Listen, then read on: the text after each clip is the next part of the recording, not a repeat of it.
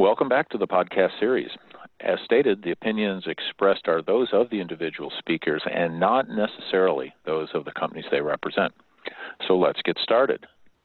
Yep. We're going to shift gears here once again. Sean, I'm going to get your thoughts on transitioning from one therapeutic area to another. And this is an open. It can be on the pharma side or it can be on the device side. Your thoughts on transitioning from different therapeutic areas? Yeah, I think that's a great question, John. And, I've been lucky in my career. I've worked on multiple disease states, multiple therapeutic areas, and it's been a fabulous opportunity. So how do you do it and why should you do it? Well, I think the first thing is you have to be willing to put yourself out there and take a chance, right? Most of us are experts in only one therapeutic area, and if you're going to derive your comfort or your scientific pleasure by only being in that area, then that's suitable. But then you've put that particular limitation on yourself, and it may work very, very well for you. But if you're willing to try other things, then I think you've got to start to say what skill sets do you bring to the table that can be exploited and actually will make you attractive in a therapeutic area where you're not necessarily a subject matter expert. And the longer that you're in industry, I guess, the more that becomes relevant, right? The practice of neurology today is completely different than it was when I joined industry over 20 years ago. So perhaps my therapeutic skills are not what they once were in terms of my current competence. Now, I could have focused purely on neuro and kept them up to speed, but what I instead did was focus on the skill sets, the general and generic elements of what it is that makes an MD or a medical affairs professional successful in industry. And if you learn those skills, demonstrate success in them, and you're willing to leverage those to help perhaps the deep subject matter experts in a particular disease state be successful, then that enables you, I think, to transition readily from one therapeutic area to the other. Last comment on that, John, I think you also have to be willing to team with and work with those deep subject matter experts because they're always required. So you have to leverage those skills where you bring value to the table and marry those with the skills of the deep subject matter expert, but that will enable you to transition from one therapeutic area to another very successfully.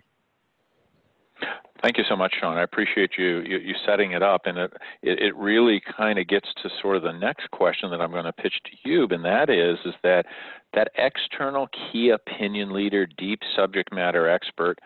What does it take to go from there, because perhaps we were out there, all of us at one time, to becoming the internal medical expert that Sean's talking about, or at least brought up, going from external KOL to internal medical expert? Your thoughts, Hugh?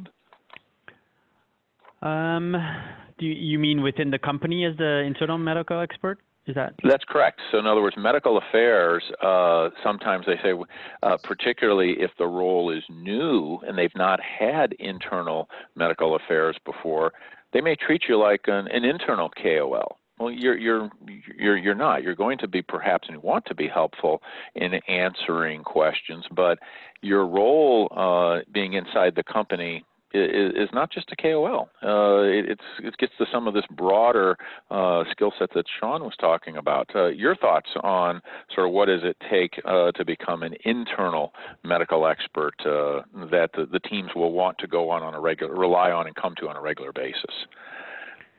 Yeah, I think a lot has to do with, communication skills. So sometimes, an external KOL, they're so deep into that disease state that it might be very difficult for a commercial person to understand. So in order to, I think, to become this internal medical expert, you have to be able to really explain it in lay terms, I always think. And then what I mentioned earlier, it certainly has to do with trust, that they understand where you're coming from and they understand what your background was before, what it is now, and what your role is within the company. But I do think it's also sometimes, you do have to admit there's limitations in your own skills. In my particular situation, I'm not an MD, for instance. So depending on what the company or department needs, there are times, of course, that we fall short, and that's totally fine. And therefore, you would reach out back to the external KOLs or the physicians that that can bring certain knowledge to the table that's required. So hopefully that explains some of it, what I see happening. Mm-hmm. Thank you so much. Yep. No, I appreciate your perspective. Final question is going to be for Sean, and we're kind of wrapping up and talking about career development, and that is that how would you characterize what are the differences or similarities between career development that takes place on the pharma side versus the med tech side? Sean? Yeah, I think, John, not surprisingly, things are probably more similar here than different. In terms of how one develops a career and what the opportunities are. It's also clear to me, having been in both sectors, that companies are still focused on the fact that their employees are a key asset, and the development of those employees is critical to the success of the company. So I think the things are more similar. Things stay the same. So let me say a few things about what I think would help for somebody who have a successful career path. I mentioned before, I think setting up a personal internal network is vital to success. You need to understand who's who in the zoo, who are the influences and critical internal stakeholders, regardless of which sector you're in. I think you need to focus on building relationships which demonstrate the value you bring to the organization, but that at the same time enable you to grow.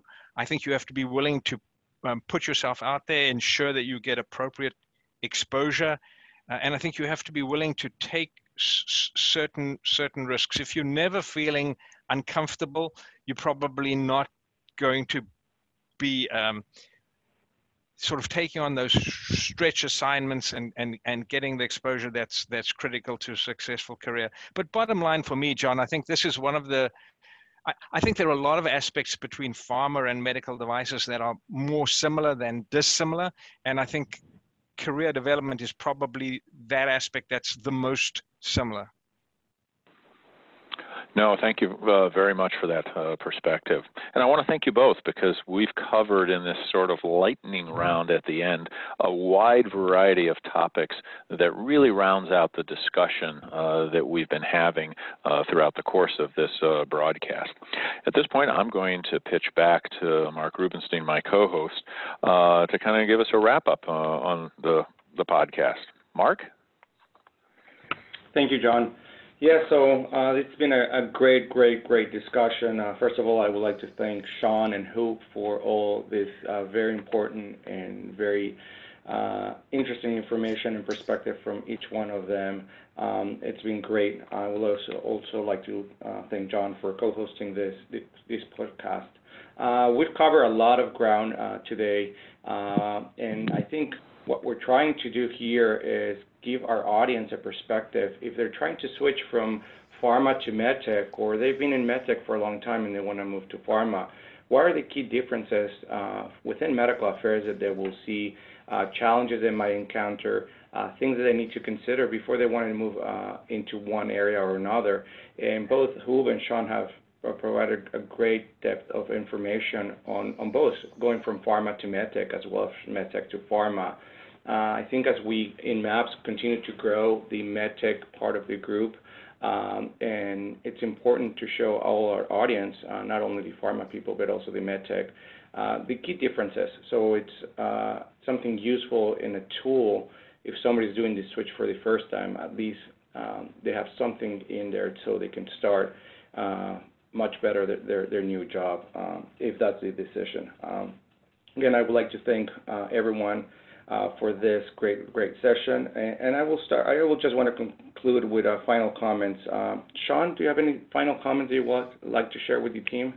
Sure. And let me thank both you, Mark, and John, for inviting me and Hugh to join this conversation. It was great. I really enjoyed it. I'd say this. I'd say if you're in pharma, don't hesitate to try medtech. If you're in medtech, don't hesitate to try pharma.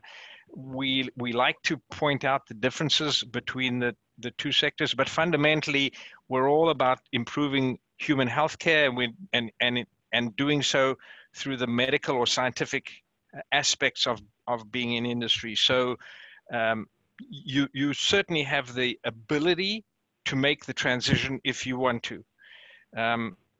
I would say, things that for me have been exciting, having transitioned from pharma to medical technology. There's a host of them, but a few that come readily to mind. So first of all, things happen very quickly in the technology sector compared to the pharmaceutical sector. Secondly, as a scientist, you're involved really from the very early stages, looking at disease state opportunities right through obsolescence of the product. Even as a medical affairs professional, your role doesn't only begin sort of close to or at the time of commercialization.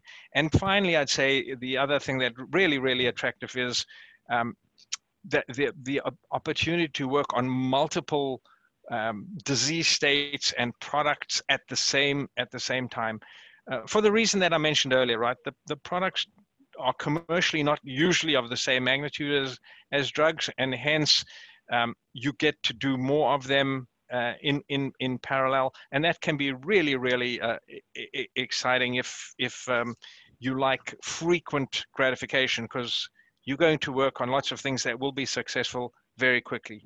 Thank you very much, Sean. That's a great way of finalizing this podcast. Hoop, I would like to turn it to you. Any final comments? Sure. Just wanted to thank all of you as well. I must say I really enjoyed the discussion. It's always really fun to talk to colleagues from other departments. I don't always get to do that, so I really enjoyed that. Certainly hope it was successful, or hope that it's useful for people that are considering making the switch. I couldn't agree more with Sean. I definitely recommend making the switch. So either going from pharma to medtech or vice versa. I certainly learned a lot from going into both. I do believe that every time you make a switch, whether it's products or disease state, you learn a lot, and it certainly makes you more marketable the more you know. And so definitely I can recommend it. I do think we focused a lot on some of the differences, but in all honesty, I do believe the majority of the skill sets that you need in either is going to be translatable. So I do believe a lot of what we do is very similar, although I'm sure you've heard some of the differences as well. So no, just wanted to thank you, and if there's any other questions, I can always make myself available. Thanks. Perfect. Thank you very much, Hoop. And thanks again, both of you, Sean and Hoop. It's been a great session. I would like to now turn it to John for any final comments that you might have. Well, thank you, Mark. Again, outstanding job, and I really appreciate you being my partner in crime as the co-host for this. But the greater gratitude goes to both Sean and you for providing such detailed, thoughtful, and genuine answers. I think clearly both of you authentically care about the profession of medical affairs, and I use the broader definition of it because it's more encompassing on the med tech side than pharma. What I'd like to wrap up with in terms of my thoughts is that some things we didn't talk about, and is that medtech and pharma are now collaborating more, and the lines are starting to blur, which elevates the importance of the conversation that we've been having during this broadcast. Well, why is that? I think clearly we have an aging population, and those patients want to remain active. There's also increased governmental regulations and scrutiny, particularly on the med tech side, that is now elevating it to the levels that has been previously been there for quite some time on the pharmaceutical side. And with that, there is going to be increased spending on R&D as we look at wearables and the evolution of digital, whether that be a digital ecosystem tracking patient data or a software-enabled surgery with a robot in an operating room. All of that means that the need, the number of people, the skills, the technology, and the market is one that's in a growth trajectory, which means opportunities exist. And I think for our listeners, whether they be in the profession, thinking of transitioning, or early in their career or late in their career, we covered a lot of topics that help put it in perspective. And I thank you both for being our guests, and I thank Mark for being my fellow co-host. Mark? Thank you very much, John. Yeah, I couldn't agree with you more. It's been a great session. And I think it's important. I think both Huub and Sean mentioned the same thing. It's your inherent skills that you have, that if you want to make the switch from one to the other or vice versa, you don't hesitate. Try to do it. Your inherited skills are what's going to make you successful, not one or the other. And I think this is great. And I think it's a great perspective for everyone, where there's still a lot of unknown. There's a lot of known, but a lot of unknown on either side. And as John mentioned, we're getting closer and closer, especially in MAPS. We're trying to grow this medtech community to blend in with the pharmaceutical community within MAPS and make it an even larger community within medical affairs.